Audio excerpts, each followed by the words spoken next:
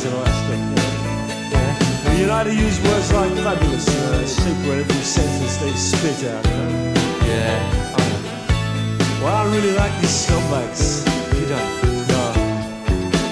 May I be clear on this point? Oh, but everywhere I see their faces appear, they say questions to me. They say, what you like? What you like? In time, in time.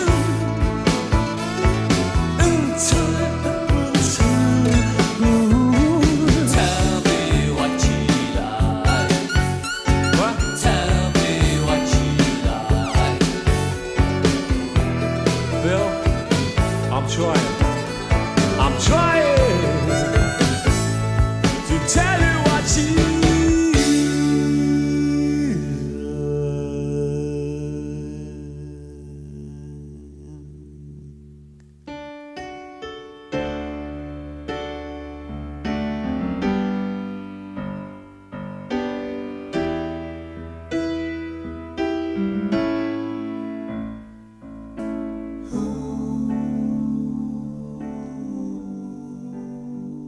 iTunes Radio reminds you, Strange Brews, the show of your choice.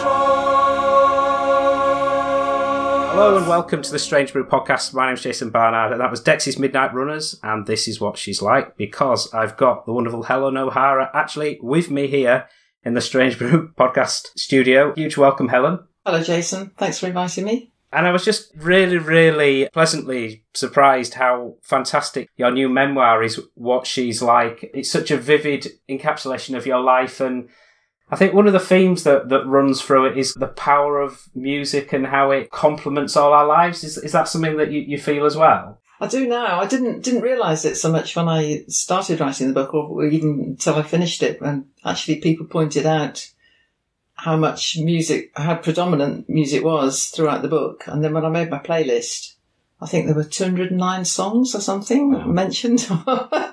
So I realise now how important music has been in my life, or more than ever. You said that it was a conversation with your mum that sparked off the idea to capture your life. Yes, that's right. My mum suggested that I write a book one day, and about my life. And at the time, I think I was embarrassed really about the idea that I should write a book about myself. And when I thought about it a bit more, after a year or so, I thought, actually, I think she's got a point. I think it would be good to look back and make sense of my life as well, because it had been pretty chaotic, I think, in terms of, particularly in the early Dexys years where we were so busy, and I never fully processed it, I think. And then you're always on to the next thing, aren't you? You're always, whatever it is in life, through different aspects of music that I was exploring. And then with my family, and then I became busy with my children and doing other things. So when she said, you've actually had a very interesting life, and this is when I'd started playing music again after having given up for 20 odd years, that's when I thought, it'd be good for me to do it for myself, and if nobody else, you know what I mean? So it's been really great to do it. And also I think, it made me realise what a good life I've had. So I'm really, really appreciate my mum, suggesting it. Many musicians in bands, it's usually guitar at home type thing, and then they go into bands with a violin. I assume it was lessons as a child and then building from there? Yeah, it was sort of quite a traditional classical upbringing. But running alongside that, I was listening to a lot of, or being exposed to a lot of pop music that my elder brother in particular was playing. He was buying the Beatles records, the Stones records, the Pretty Things, the Kinks, very much the chant music particularly. And also we had the telly on watching, Ready, Steady, Go, Top of the Pops, that sort of thing. So I had this parallel music world running. And gradually the pop world was overtaking the classical world. Although, I was sort of, because the violin isn't a traditional band instrument, I was preparing myself to go into the classical world. But once I was in my teens, I was then beginning to think, well, how could this work? I never thought about learning to play the guitar or say the electric guitar or the drums or something, to get myself into a band. That actually didn't occur to me, because I think the violin was very much my instrument. So that when I saw this advert for all instruments required, or, for an audition for a band, that's when I thought, right, that's my opportunity now to make or break. Pre-Dexys, really interesting recollection of the bands that you featured in. I think there was one which was a post-Groundhogs band. That was the first band that I'd auditioned for, with a guy called Ken Postelnik, who had been the Groundhogs drummer, and he'd formed this instrumental band, progressive rock band, who'd actually, a few weeks before I joined them, they'd supported Can at the Rainbow, so, because of his connections and that sort of thing. So a few of them had left, hence advertising for new band members.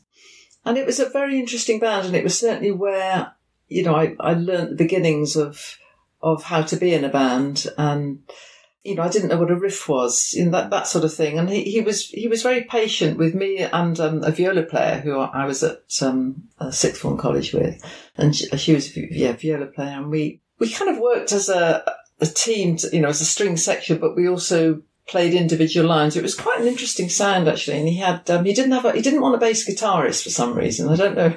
It's quite unusual. And the guitarist sometimes played the Hofner bass, right, but more as a lead instrument, but never as a real bass. There was a keyboard player as well who was very good, who had a mini Moog, just come out, and it was whatever works, a bit of flute. And it was really interesting. We did quite a few gigs and things, played in, Milky Way, Milkweg in Holland, and Paradiso and places. And it was a good training, but then it wasn't really progressing, put it that way. And he had this, big PA, which we then started to hire out a lot, and that tended to take over to get money in. And I just realised it really wasn't going anywhere. So then I left that group, and then I joined another group, which interestingly, some of the group who'd previously been in his band had joined. So they'd kind of defected to this other group, which was a soul group. Right. I joined that group as a pianist, because they didn't want a violinist. And I thought, well, it's better to be in a band than not be in a band. And that was the group I really learnt my trade with, I think. What it was like to gig night after night and rehearse day in, day out, and see how songs were put together. And we also were Al Matthews' backing band for a while, which was, again, another level up, touring with somebody who's got the top 20 single. But again, like a lot of these things, we didn't get a record contract. And I think it could just come to the point where we couldn't go any further. We knew that, and I knew that. And when one of the guys said, well, I'm going to go to college, I could just see it all folding. So I left, and then there were no other bands to join in Bristol, basically. So my sister suggested, how about going to music college? And I thought that was a really positive thing to do. I knew that I needed to improve as a violinist as well. That thing of realising you're getting frustrated with, you can't play things that you can hear. How do I do it? And also it meant leaving Bristol, which appealed. It's a fresh start. And went to Birmingham Conservatoire for 4 years. Was it very early 80s by then? I went in 1978. Right. In the autumn of 1978 on a 3-year course. And then in my last year, I was offered a postgraduate year, which I was very pleased to be offered, because I suddenly realised I'd run out of time, and it gave me another year to think about what work to get, which again would have been, I was looking at joining an orchestra. And so I started to do orchestral auditions, because that's what you did if you wanted to play. I didn't want to teach. I tried that. And I never really I knew I never wanted to do that anyway, but I'd worked out I really didn't want to do it when I'd been offered some work, and also realised how specialist it is, having experienced some not great teachers and some excellent teachers, and that responsibility, but also just not my thing. I wanted to play, create. And that, of course, in my 4th year is where I met up with Kevin Archer from the Blue Ox Babes, and played with his band on some demos, which he then played to Kevin Rowland, who then asked me to play on some of his demos for Dexys. Some of that Blue Ox Babes material was quite influential for Kevin in relation to starting to reorientate the sound of Dexys. Well, Kevin Rowland had been using strings anyway. Right. He'd been experimenting with Liza, but more sort of with cello, viola, violin, I think, not in the way that Kevin Archer was using it. And I think, Kevin Archer's way of using me was influential because even though I was the only fiddle player, I was double tracking a lot of the lines, which is what, the Emerald Express were a 3-piece violin group playing the same lines. So, similar thing, really. And the way Kevin Archer was using the strings was natural to my style was fairly robust anyway. So it fitted his band naturally, but quite rhythmic. And also Kevin Rowland could see that I could improvise, I think, when he heard Kevin Archer's demos. So, and also there was one song which Kevin Rowland acknowledges now, which has, as an influence for Come on Eileen, which had a speed-up section, and he does acknowledge that influenced Come on Eileen. So I think it's all good now, but I think at the time it was, It was the Celtic Soul Brothers, that was the first track that you played on, is that Dexys, right? Yeah. But actually with a cello and a viola player. So it wasn't like you hear now. But that was the point, I think, that there was still experimentation going on then. And Kevin I could see when he was hearing us record that he wasn't happy with it. I knew that it wasn't how we were playing. I could see somebody who was questioning what they were hearing as just a puzzle sort of thing. So, after that, I was asked to come along to Diamond Sound, which was Dexys' rehearsal room by myself, where Kevin experimented more just with me, but then he said, I'd like to hear more violins. Can you find another one? Actually, can you find 2 other fiddle players?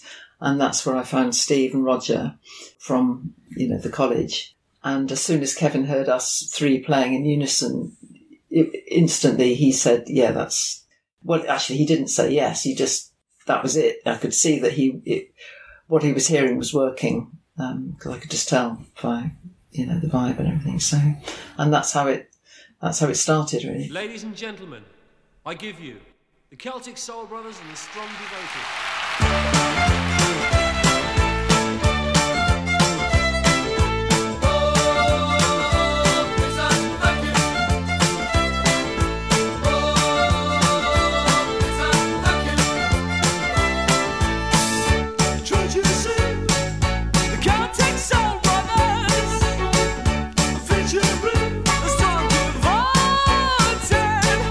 Ladies and gentlemen, would you now please take your leave? 'Cause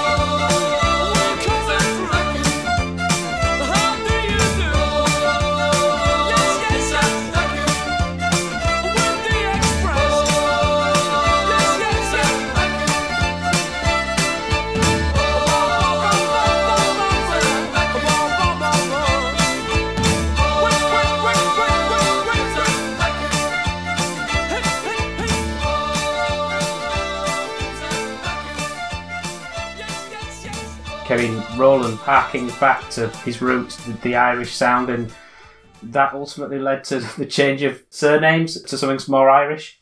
Yeah, although I didn't realise that at the time. I didn't know Kevin was Irish. I didn't think what we were playing was particularly Irish sounding. I wasn't that familiar with Irish music, but it didn't seem particularly Celtic to me, because he was asking us to play more like the Brass anyway, and to imitate their style. But of course, it was, in hindsight now I can see that it was. And of course, when I played the opening line for Eileen, Oh Believe Me for those enduring and charms, that's obviously an Irish I got that. And then he gave us the name Emerald Express, and then our surnames. But it was, I thought of it more as theatre, really, and just mixing up styles, because it seemed a real mix, Dexys sound to me, and I wasn't following a lot of pop music at the time, if any, actually. But, from my past, where I had followed a lot of pop music, I could see that he was incorporating lots of different styles and textures and things. So, but yeah, he was looking at that Celtic influence. So at the time, you weren't necessarily clear whether you were in the band. There wasn't really much money involved. It wasn't like you went into a huge chart act and you were clear about where things were going. I wasn't clear at all where things were going. That's right. I mean, I was very, very busy at college. I was in my final year. I was leading the symphony orchestra. I was leading the chamber orchestra. I was in lots of quartets, and we also had professional engagements as classical musicians as well. I was part of a quartet where we used to be playing Rotary clubs and get paid, and all these. So it was incredibly busy there. I'd met up first with the Blokes Babes, now with sort of defected to Dexys, being more and more drawn into the pop world, which I had sort of had tried to resist a bit, because I felt I should go down the classical path, but my heart was telling me otherwise. Getting more and more drawn into playing with Dexys. There was no money, but I didn't think about money. I'd never thought about money being in a band. I'd never made any money from being in a band before anyway. I'd never had any money apart from, paper rounds and things. So I was on a student grant. But I knew that Dexys had some success, but I never thought of it in terms of money or anything like that. What I knew was I'd met a fantastic band. I mean, that was the thing, is that when you were in the presence of great musicians in whatever genre, it's so inspiring. And it really was the moment I walked into Dexys' rehearsal room that I knew I was, and particularly with Kevin, I knew I was in amongst special people, and the songs were incredible. But I never really thought what's going to happen next week. I really only thought day to day, possibly because my life was very busy, but that was just how I led my life anyway. I didn't have any long-term plans or anything. And the two, classical and pop world, just coexisted very nicely right until the end of my degree, which was in July, early August. By which point I had recorded Tour IA, and the Celtic Soul Brothers had been released but hadn't done very well. I'd done one gig, the Radio 1 show, and it was really at the end of my degree where I, had been offered this job with the symphony orchestra, which I'd accepted and sent the contract back.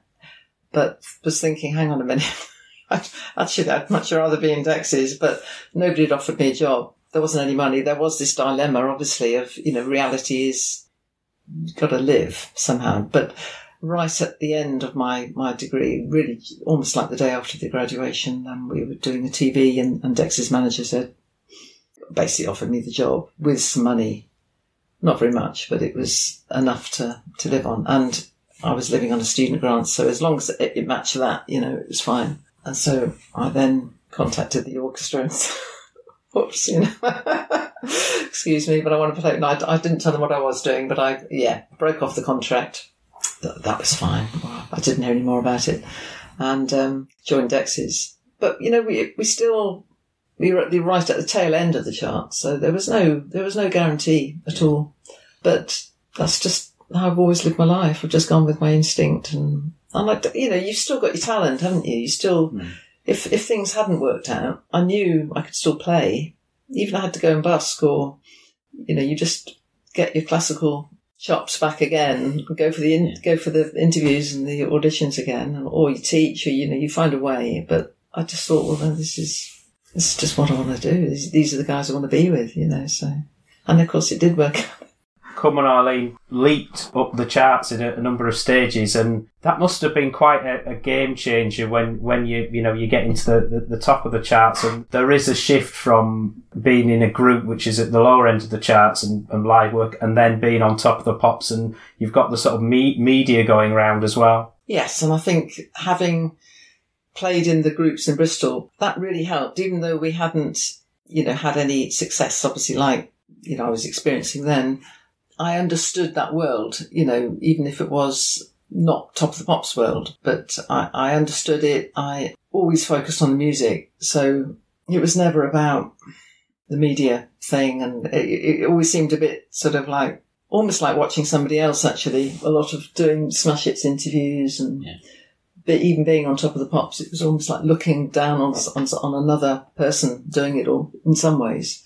And life goes by very quickly when you suddenly get that success and everybody wants you. And particularly back then in the 80s, early 80s, where unlike now where we can do things by Zoom and interviews, you can stay in one place. You had to physically go to every radio station, every TV studio, and et cetera, and you're just whizzed around, right, next.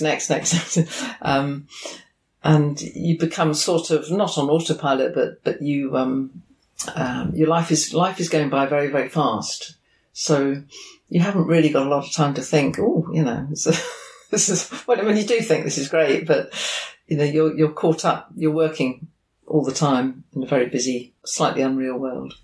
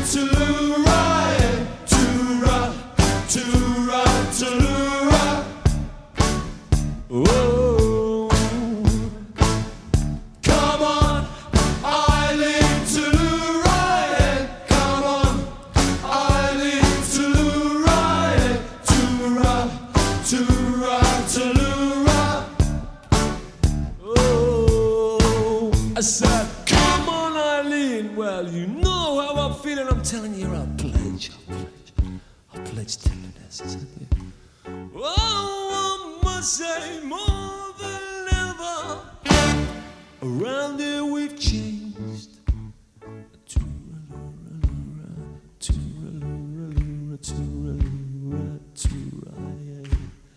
We went to 1965. You grown, oh so brown. Oh, I must say more than ever. Come on, Eileen. Well, you know how I feel, and I'm telling you, I pledge tenderness.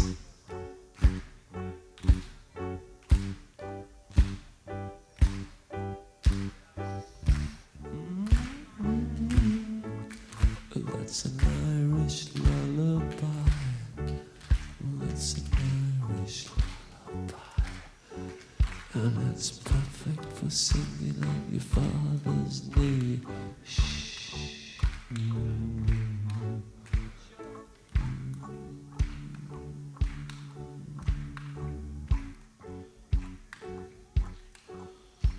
Oh, I must say more than ever. Round here we've changed. I say, come on, I need to take, come on, I need to come on, I need, oh, I swear, at this moment, everything with you, my thoughts, while they're dirty, oh, come on, I need, oh, come on, let's take up everything. Putting my dress while I leave. Come on, let's take our clothes off.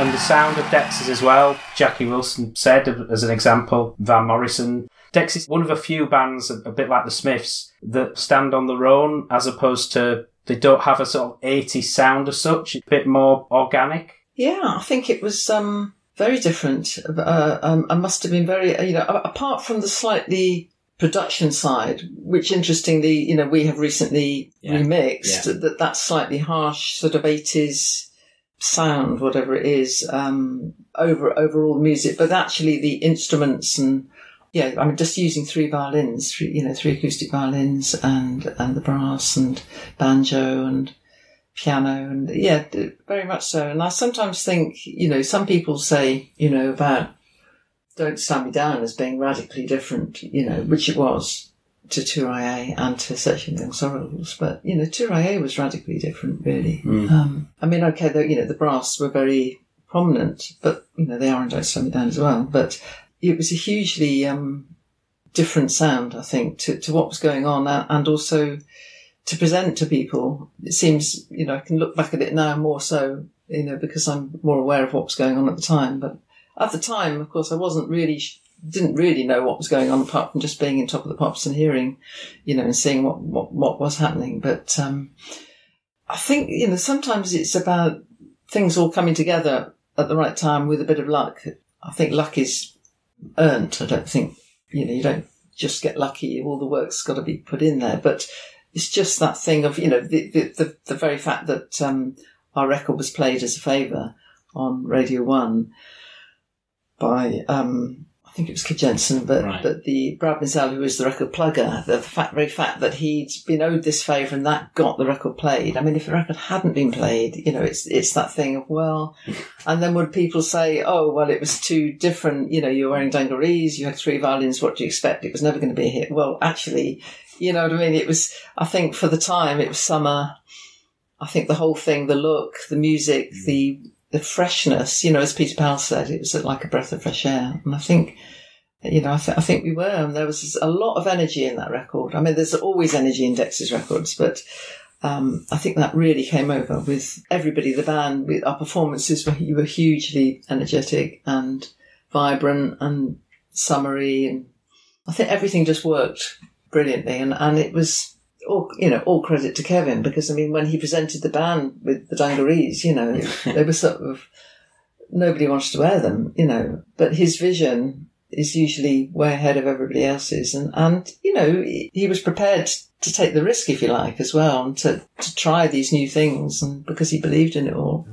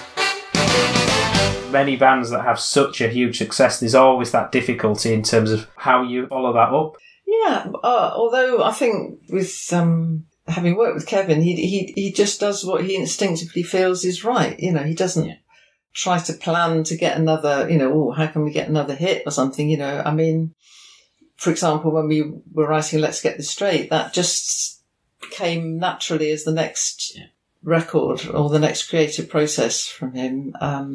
The same with using, the Brothers Just, a little bit more call and response, a little bit more conversation. That was increasing in the live shows. And then that naturally led into Don't Stand Me Down. And he's only ever written things from the heart, and from what he's felt at the time, and has always done, as far as I can see. So it's never been, it's great if things are successful and are a hit. Obviously, everybody wants their work to do well, but it's more for Kevin, about doing what he just naturally feels, is coming from him, really. And you became even more involved on that creative side, including the songwriting on material like Knowledge of Beauty. And I think you say in the book how you helped Kevin where he had an idea that would just come to him and you try and translate that into music. Is that right? Yeah, I mean, Kevin, if he came up with a melody, I'd often work out the chords or help him suggest chords that might work well with that melody. Or a lot of my role was working on more sort of texture things, like, for example, Beach Boys harmony type things in What You Like. You know, we'd well, This Is What She's Like. I'd write the harmonies for that because I could, I was able to sort of translate them from Beach Boys records and think, oh yeah, but, that's sort of just using my technical knowledge, really. All sorts of things, really. And again, before, phones now, you can just record yourself quickly if you've got an idea. Then, I mean, we did have Walkman and things like that, but, you had to set them up and put the cassette in and things. And often Kevin would say, write this down, Hal, and I'd quickly draw 5 lines on a piece of paper and then write the notation down because I could do that. I'd been trained to do that since I was 9 through very dull theory lessons, but they actually paid off working with Kevin. So lots of things like that. And it's hard. It's always hard to remember how a song actually gets written. Yeah. But myself, Kevin, and Billy Adams, we worked very closely. I mean, I remember Billy Adams' role was very much more opinion-based and hugely important to Kevin and for all of us, really, in his, just whether something was great to be used or wasn't quite right or something. Again, it's hard to remember exactly, but whatever he said, it was always really sound and really, really, really good. Really good words and everything. And I know that Kevin Rowland really trusted Billy's opinion. And yeah, I mean, I wrote a lot of the brass harmony parts, a lot of bits and pieces, all my violin parts. And yeah, I mean, writing is a bit like a jigsaw puzzle, really. We just a little bit every day. What we should have done was had a tape on for the whole thing, and then it would be really fascinating to see how it all got together. But obviously Kevin's the main creative force, obviously.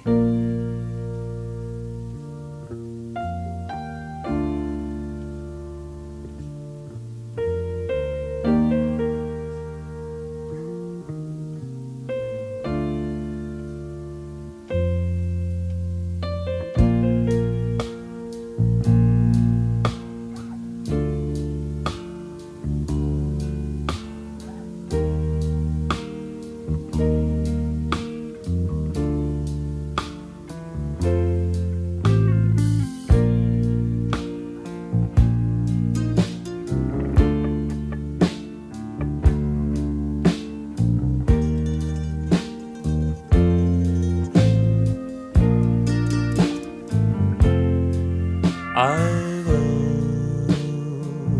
often thought about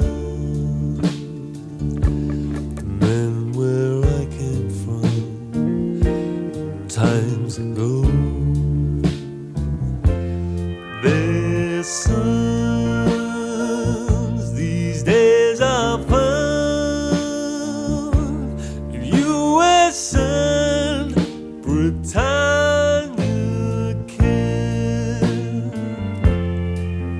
And as I think about, in her eyes I look and see the story there. What?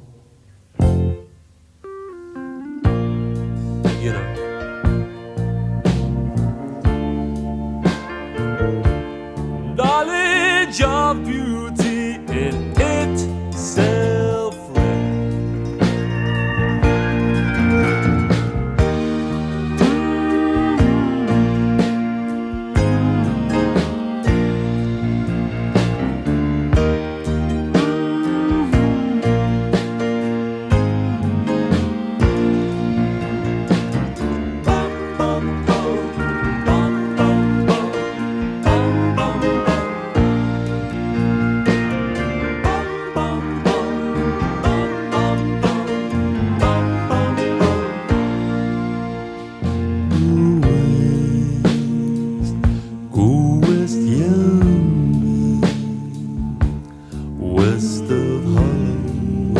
to know that lies there. Go away, start singing air for all the previous wild black curly hair. For what use is anything? If I don't have the wisdom and warmth from my past generations, if I need strength to take that on, I just look back to where I came from. I look back where I came from. I look back where I came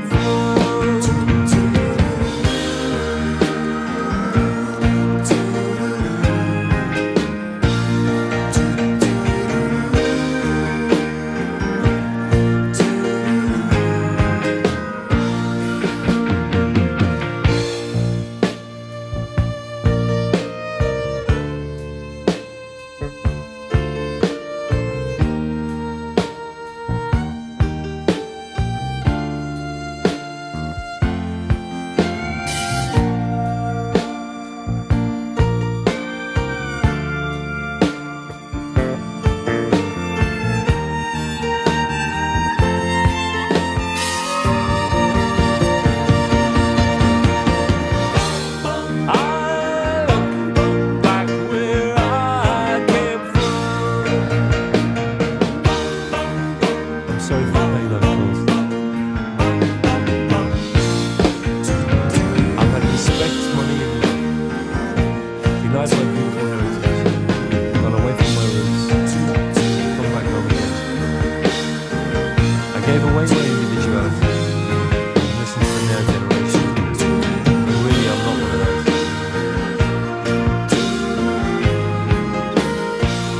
But love has brought me close to the truth. And right now, I couldn't be any closer.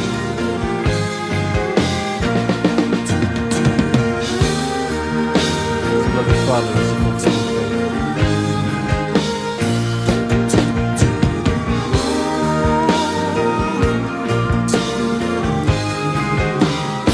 Oh, yes, I look back where I came from. Oh,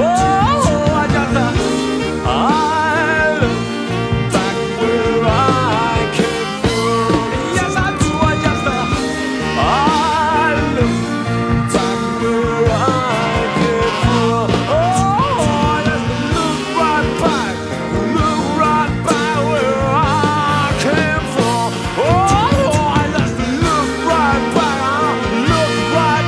where I came from. Oh, my national pride is a personal pride where I came from.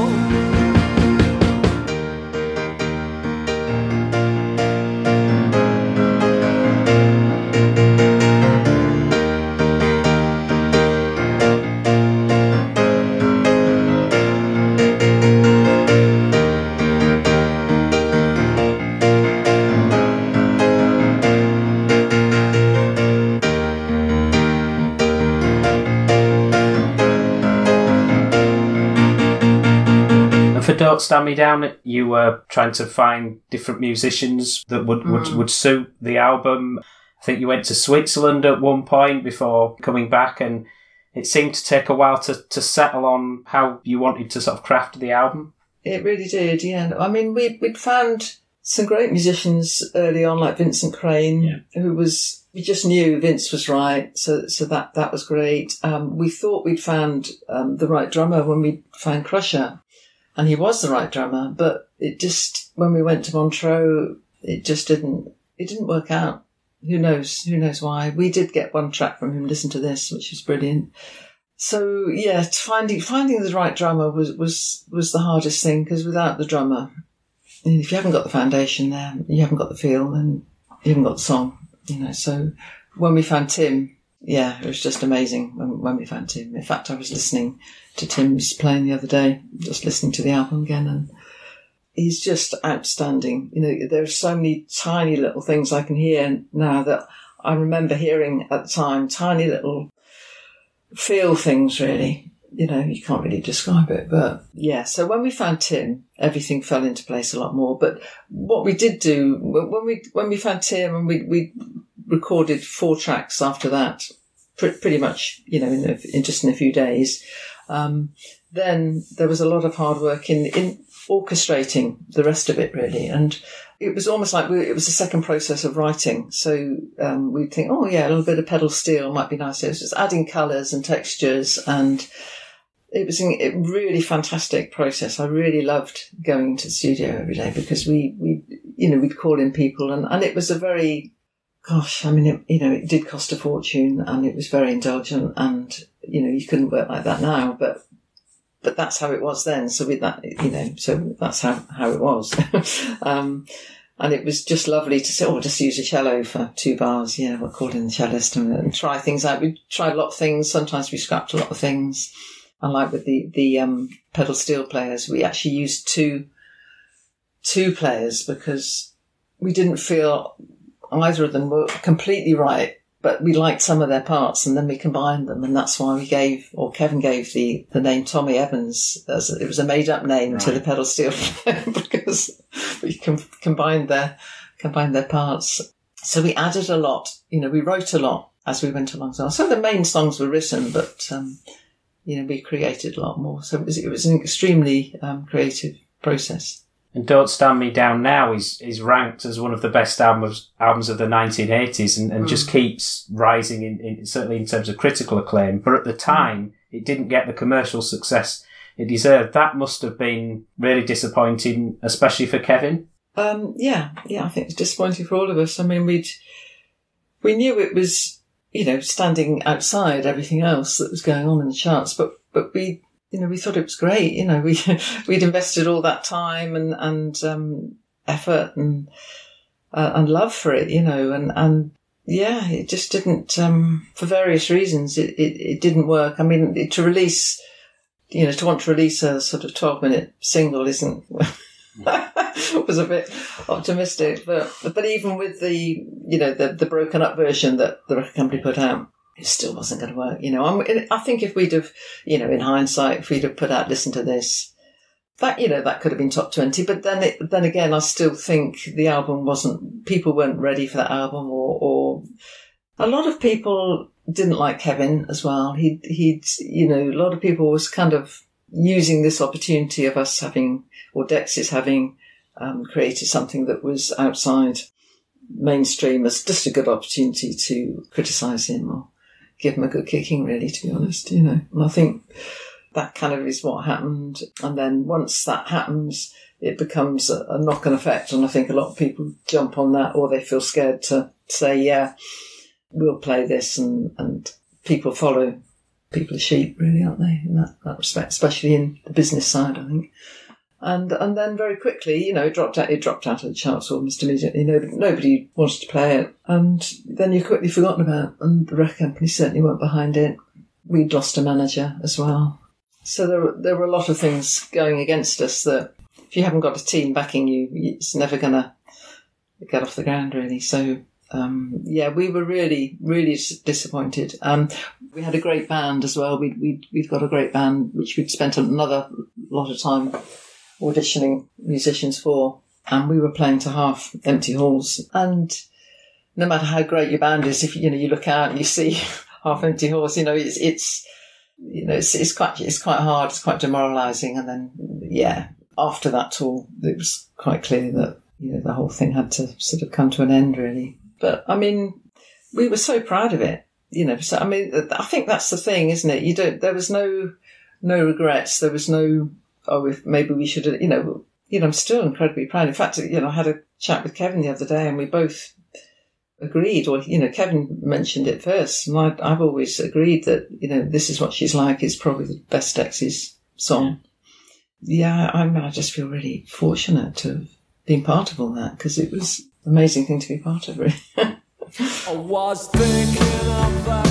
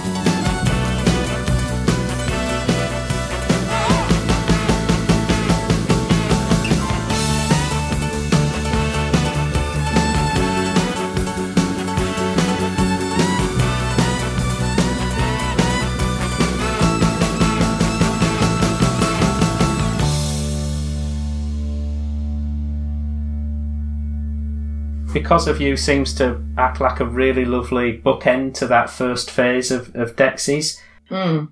Am I right that I read that Kevin wrote that in relation to your relationship with him? Or? Because of You. Yeah, I don't only realised that I was writing the book. Yeah, very naive. Still very naive. I knew that You Love Nature was about me because I've always had an interest in plants and horticulture and everything. And, if ever we passed trees, I said, "Oh, that's, gorgeous." And he used to tease me, say, "Oh, you love nature, don't you?" And he put that in the song. But yeah, I didn't really think who it might be about. I just thought it was a nice, it's a very sweet song. So yeah, it's nice.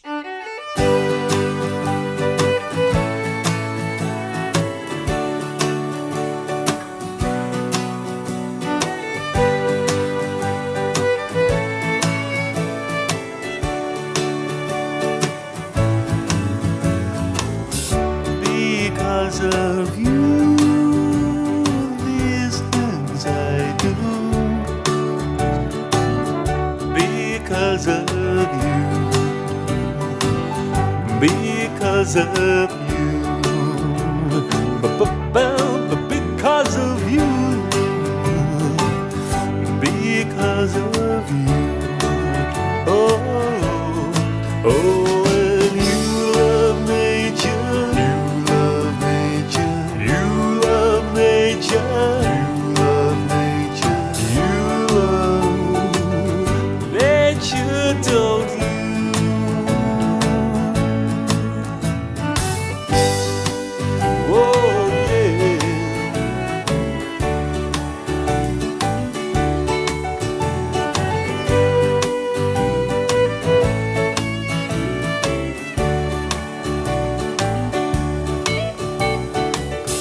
Anything you want me to do, baby, I do for you.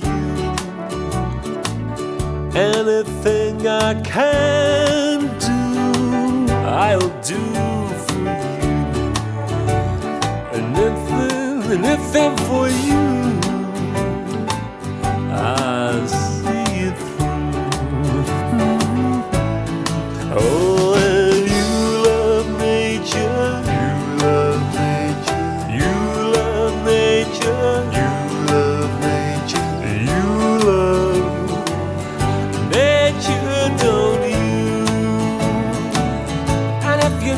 Place to be. You're all right with me. You want company. You're all right with me. Oh, and you love nature. You love nature. You love nature. You love nature. You love nature, don't you?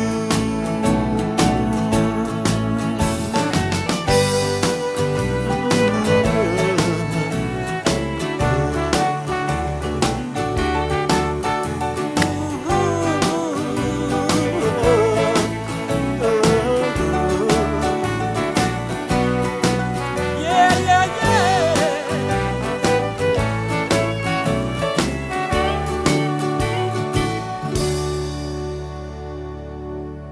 Post Dexys, you started work or started exploring solo stuff, but then Tanita Tikaram came around, and that Tanita was very young at the time, and a huge hit almost straight away in terms of the release of Good Tradition, and a different role for you. You weren't as involved on the creative side, but it must have been fun touring and playing. Very much so, yeah. I think that's right. I think, Kevin, me and Billy were definitely a bit sort of shell-shocked after Don't Stand Me Down. And I could see I just needed to leave the band and make a fresh start. And I could see that Kevin was going for more of I could see that a solo career was happening. And Bernard Rhodes was involved, had been around when I'd been around at Kevin's. And I could see that he was not interested in me and Billy. And I just thought, no, this is time to go try. And also, I think because of my relationship with Kevin, my personal relationship, so I thought it would be good for me to just stand on my own 2 feet and kind of move away from him as well. Although we stayed really good friends, we still saw a lot of each other actually. So, but independently, musically, you know. So I'd play Kevin a lot of my demos that I was working on, and he'd give me feedback, and you know, it was nice actually. It was a good friendship and musical things as well. But yeah, when Tanita's manager, Paul Charles, who had been Dexys' agent, phoned me and he said, you know, I found this amazing young woman, you know, would you play on her single? No, so would you play on one of the songs on her album, which would become a single? Initially, you know, I thought, well, you know, I'm writing my own stuff now. And I was sort of still in that sort of Dexys thing of not, because we didn't, you know, when you're in Dexys, you didn't work for anybody else. So I had to quickly sort of adjust my mindset as to that as well, that I could actually work with anybody I wanted to. And so when I said yes, I'd like to, and I did the recording, I so enjoyed it, you know, working with different people. And I loved Tanita's song. I'd written all my parts and they liked everything. They kept everything, even kept the solo, which meant I just sort of said, well, if you want it, you know, here you are, sort of thing. And they said, oh, yeah. Well, actually, they didn't say anything. They said, that's great at the time. But when I heard it, when it was released and it was on the record, I was absolutely delighted, you know. And then because of Tanita's success, a band was put together very quickly, and I was part of the band. And it was really, really lovely. It was great. It was a great band. Tanita was very, very quiet, actually. She didn't say very much, but she was really, really lovely. And it was nice to just be the violinist in a band without that, you know, having to do the interviews and have, you know, be up the front and just be in the background sort of thing. And I really, really enjoyed it. And then, but I became more involved with her. The following album, I was, you know, she'd asked me to meet up with her and, you know, I'd write some violin lines and kept all those and everything, and then recorded on that album, and then went to Bearsville to record on her third album with her, where I was even more involved, writing with, you know, a little section, the three of us, and solo lines as well. And yeah, it was really nice. And I think, yeah, it was no pressure, but a different sort of pressure, you know, that thing where you're not, you know, you're definitely in the background, but you're important, you know, you're respected, but sort of not. And then, and from that, I worked with other people as well, which was nice, you know, sort of like a proper session musician, you know, sort of, that was interesting. And that opened my eyes to being put on the spot, turning up, and you don't know what you're going to have to play, and then just, you know, can you make up a solo, or can you play this, and somebody sings something to you, and it's like, oh, what was that again? And just having to react and perform very quickly, and, you know, being paid in a 3-hour time scale sort of thing. So that was a sort of different sort of pressure, but I really enjoyed that. Really, really enjoyed, you know, the variety of work, and that people were asking me to play because of my style. Apart from playing on the Irish World Cup record, which was not my style, but apart from that, people were asking me because of how I played, you know, and they knew what I could play, and that was nice to be appreciated in that sense.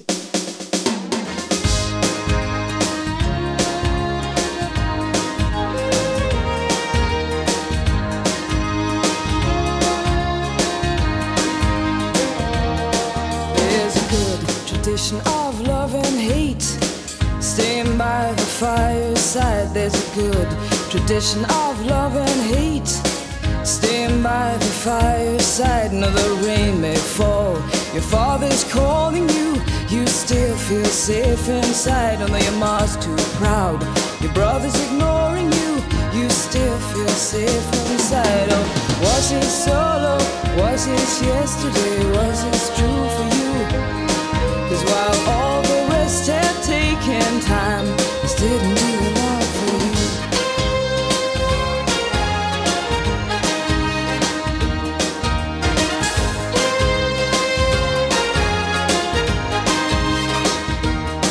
And the corners laced with memories tell you how it used to be. Your mother smiles, children play, and all the bad things happen miles away, and strong feelings never bother you.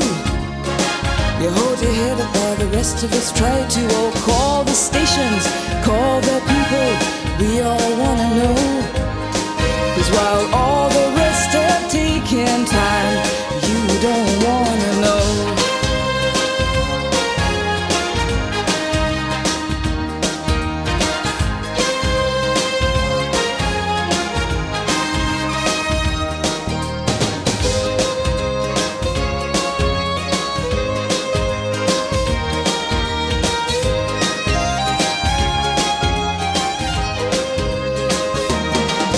There's a good tradition of love and hate.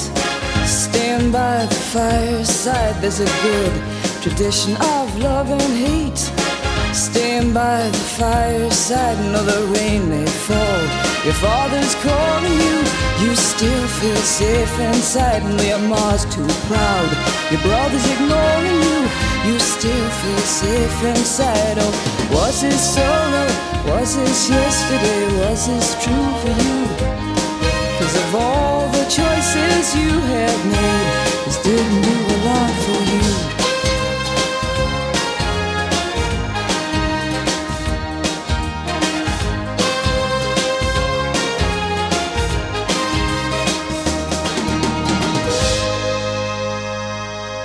And then after a few years, you did manage to lay down some tracks and release solo material. Romanza, I think, was your first album. That's right, yeah. Listening to Southern Hearts, the song, I can hear echoes of elements of the sound of Don't Stand Me Down as well. Yeah, some people have said that there is a definite sort of similarity of maybe Knowledge of Beauty, or not, I mean, not the musical lines, but the type of music. I suppose it's, inevitable really that I was co-writing that album and producing it with Kevin and Billy. And naturally, that was where we shared similar musical ideas, And my idea for that album was always to write music as if the violin was the voice. Right. So in fact, Kevin did write a song. Well, on Southern Hearts, he wrote lyrics for that song, for that piece of music. And it worked really well. It was much more a sort of country music style song. But yeah, it worked really, really well actually as a song. And then later than that, you took a break from the music industry? Yeah, just for about 23 years. Yeah, sort of not intentionally, but crept up. Towards the end of the 23 years, I was really, really missing music, but I don't regret it at all. Actually, when my sons were born, I kept an open mind, but touring was impossible then for me to do. I just couldn't have left the children. Touring then, we just seemed to be touring all the time. Like with Tanita, it was like constantly, pretty much. And if you weren't touring, you were in the TV studio. And if you weren't that, you were doing, rehearsing or learning new songs or something. So you were constantly working away from home and on the sleeper bus in America for months and that sort of thing. Bands don't do so much of that now because the cost, is too much. So, at different times. Yeah, pretty soon after I'd done a gig with Graham Parker, which was great. I'd released my albums. I'd, done a few bits and pieces. But within a few months, I realised that I didn't want to leave my son. And then I was pregnant pretty quickly with my second son. So that was that. That was 2 babies under 2.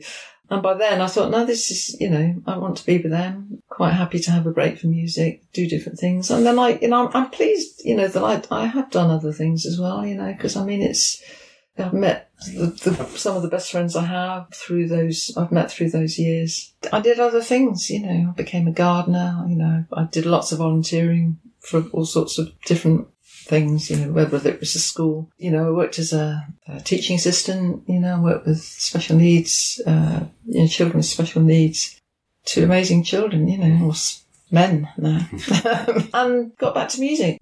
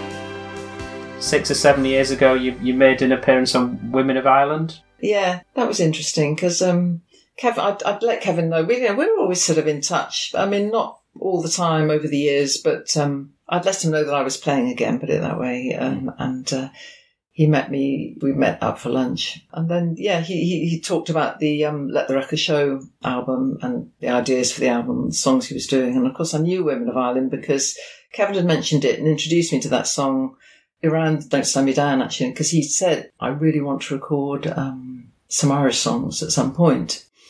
So it was great to hear that this idea was now happening. And then, he said, would you consider being guest violinist? And which really shocked, because I didn't think that, I hadn't expected him to ask me that. And then he asked me to audition for the part, which was fair enough, but that was quite amusing, really. Yeah, quite nerve-wracking, actually, because I really, really wanted to play on, the song.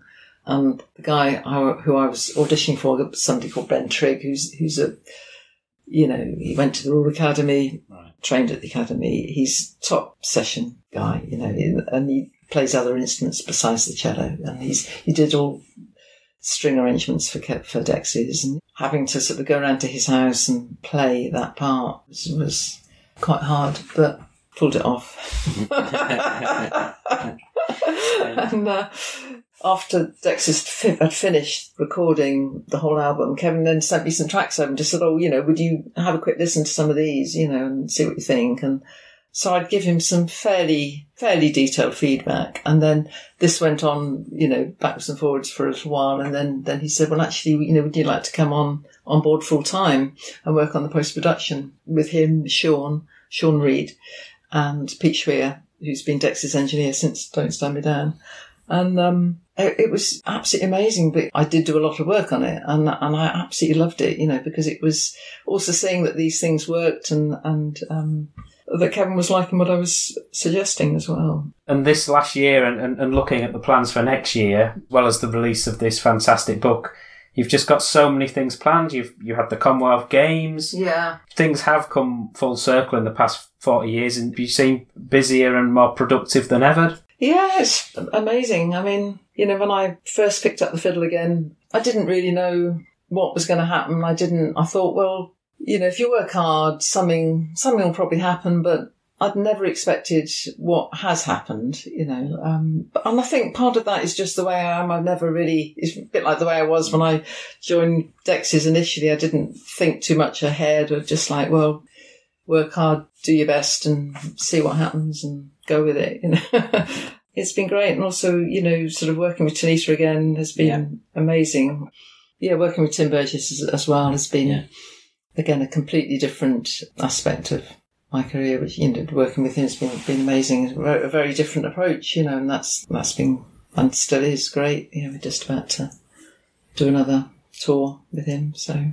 Fantastic. Well, thank you so much for your time, Helen. Thanks, I really recommend What She's Like. It's brilliant to know all fronts are open, and just looking forward to the rest of the year and into next year as well. Thank you. Thanks very much. Yeah, thanks for inviting me on. Thank you.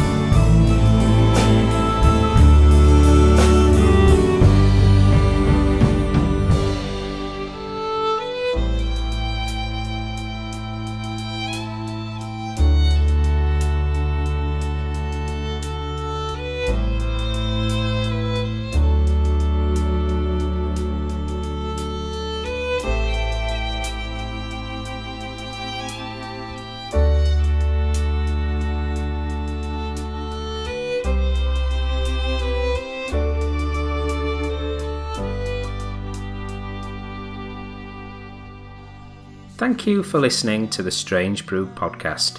If you do like the show, please consider a small donation to help keep the show archive online. It's 10 years since I started the podcast, and hosting fees are increasing over time. All your support keeps the show running and helps me get amazing guests. To support me, just go to thestrangebrew.co.uk where you'll see a donate button on the homepage. Thank you very much. Plus, any reviews on your podcast services help to spread the word too. Thank you.